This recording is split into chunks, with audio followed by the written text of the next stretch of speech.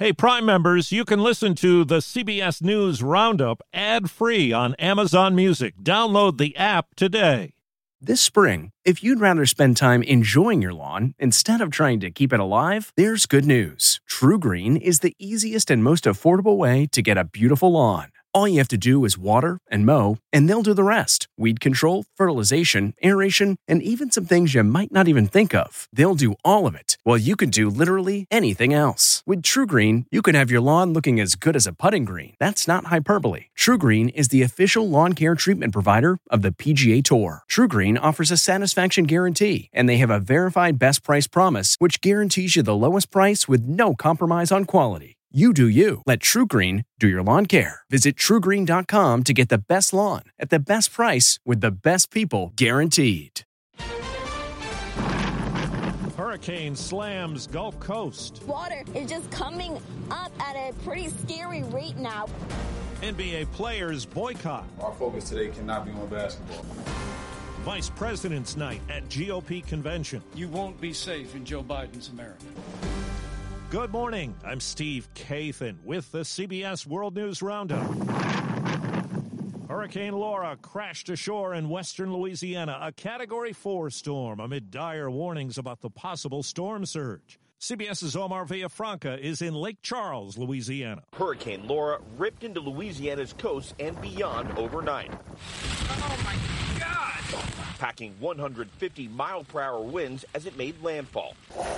10 to 15 inches of rainfall are expected in some areas, and the National Weather Service said the storm surge could be unsurvivable in certain places as it threatens to push up to 40 miles inland. Just to the north, CBS's Errol Barnett's feeling the storm this morning as Laura moves inland as a Category 2. We're still feeling the effects of Hurricane Laura.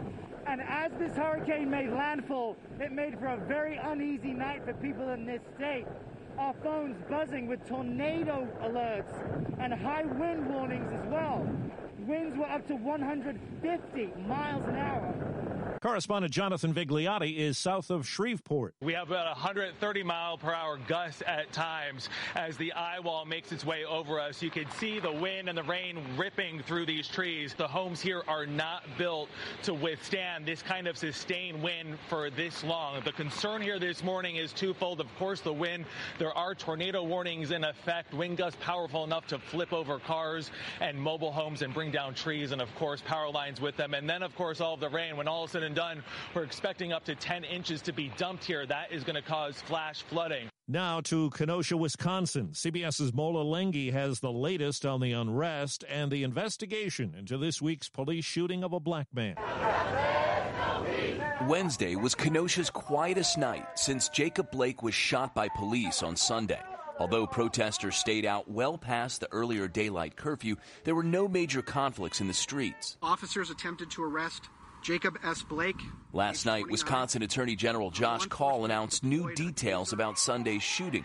He identified the officer who shot Blake as Rustin Shesky, an officer with the Kenosha Force for 7 years. Kaul said investigators recovered a knife from the driver's side floor of Blake's SUV. Mr. Blake admitted that he had a knife in his possession. Arrested in connection with two fatal shootings on the streets of Kenosha the other night is 17-year-old Kyle Rittenhouse of Antioch, Illinois.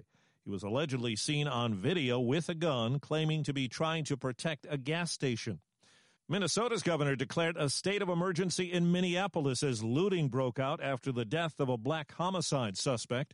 Police Chief Medaria Arredondo. We will not tolerate it. We will clear out our downtown. And for those who choose to cause destruction, you will be arrested. There were also violent protests in Oakland, California. Well, the situation in Kenosha has sparked sharp comments in recent days from Lakers star LeBron James and Clippers coach Doc Rivers.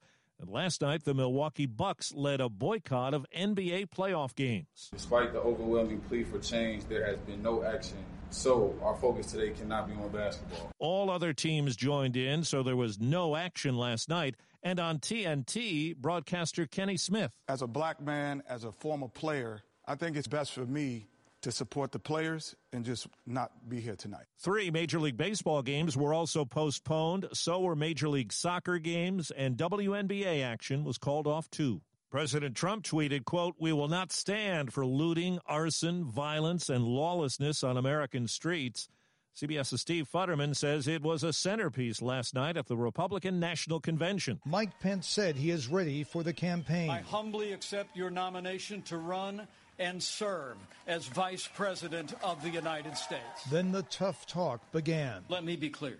The violence must stop, whether in Minneapolis, Portland, or Kenosha. Pence said there will be no lenience when it comes to violence. We will have law and order on the streets of this country. And he claimed it will be worse if Joe Biden wins the election. The hard truth is, you won't be safe in Joe Biden's America. It wasn't all about unrest in the cities. Pence strongly defended President Trump's handling of the COVID-19 crisis. President Trump marshaled the full resources of our federal government from the outset. He directed us to forge a seamless partnership with governors across America. At the end of his speech, Mr. Trump showed up to congratulate his running mate. Tonight it all wraps up with the president delivering his acceptance speech. The only Native American on death row was executed yesterday. The White House and Supreme Court passed on pleas to intervene. The federal government has now carried out more executions in 2020 than in the previous 56 years combined. Overseas, a judge has sentenced the man who shot and killed 51 people at 2 mosques in New Zealand to life in prison without parole. You present as a deeply impaired person, motivated by a base hatred for people who you perceive to be different from yourself. It's the first time that country's maximum sentence has been imposed. Russia today blamed the U.S. for a confrontation with American forces in Syria. Russian vehicles and helicopters surrounded U.S. armored vehicles. 4 American soldiers were injured. The scientific community is raising questions about new CDC recommendations that say asymptomatic people who might have been exposed to infected people with COVID-19 should not get tested for the coronavirus. CBS's Dr. David Agus. I hope these guideline changes were not because we have a long delay in testing in the United States, not because there is issue getting testing in parts of the country. It just doesn't make sense. The American Medical Association called the change a recipe for community spread. TikTok CEO Kevin Mayer has resigned as the U.S. presses its Chinese owner to sell the video app. The White House calls it a security risk. In a letter to employees, Mayer admits the political environment has sharply changed. One of the popular places online these days takes you right to where the action is in Washington. The National Zoo's popular panda cam traffic has spiked by 1,200% since Mei Zhang's pregnancy was announced this past week. When she gave birth Friday evening, zoo officials said they had a hard time getting into their own live stream. Panda lovers around the world were able to see the birth live on camera, as zookeepers are using the camera now to keep an eye on mom and baby. Mei Zhang's the oldest giant panda to successfully give birth in the U.S.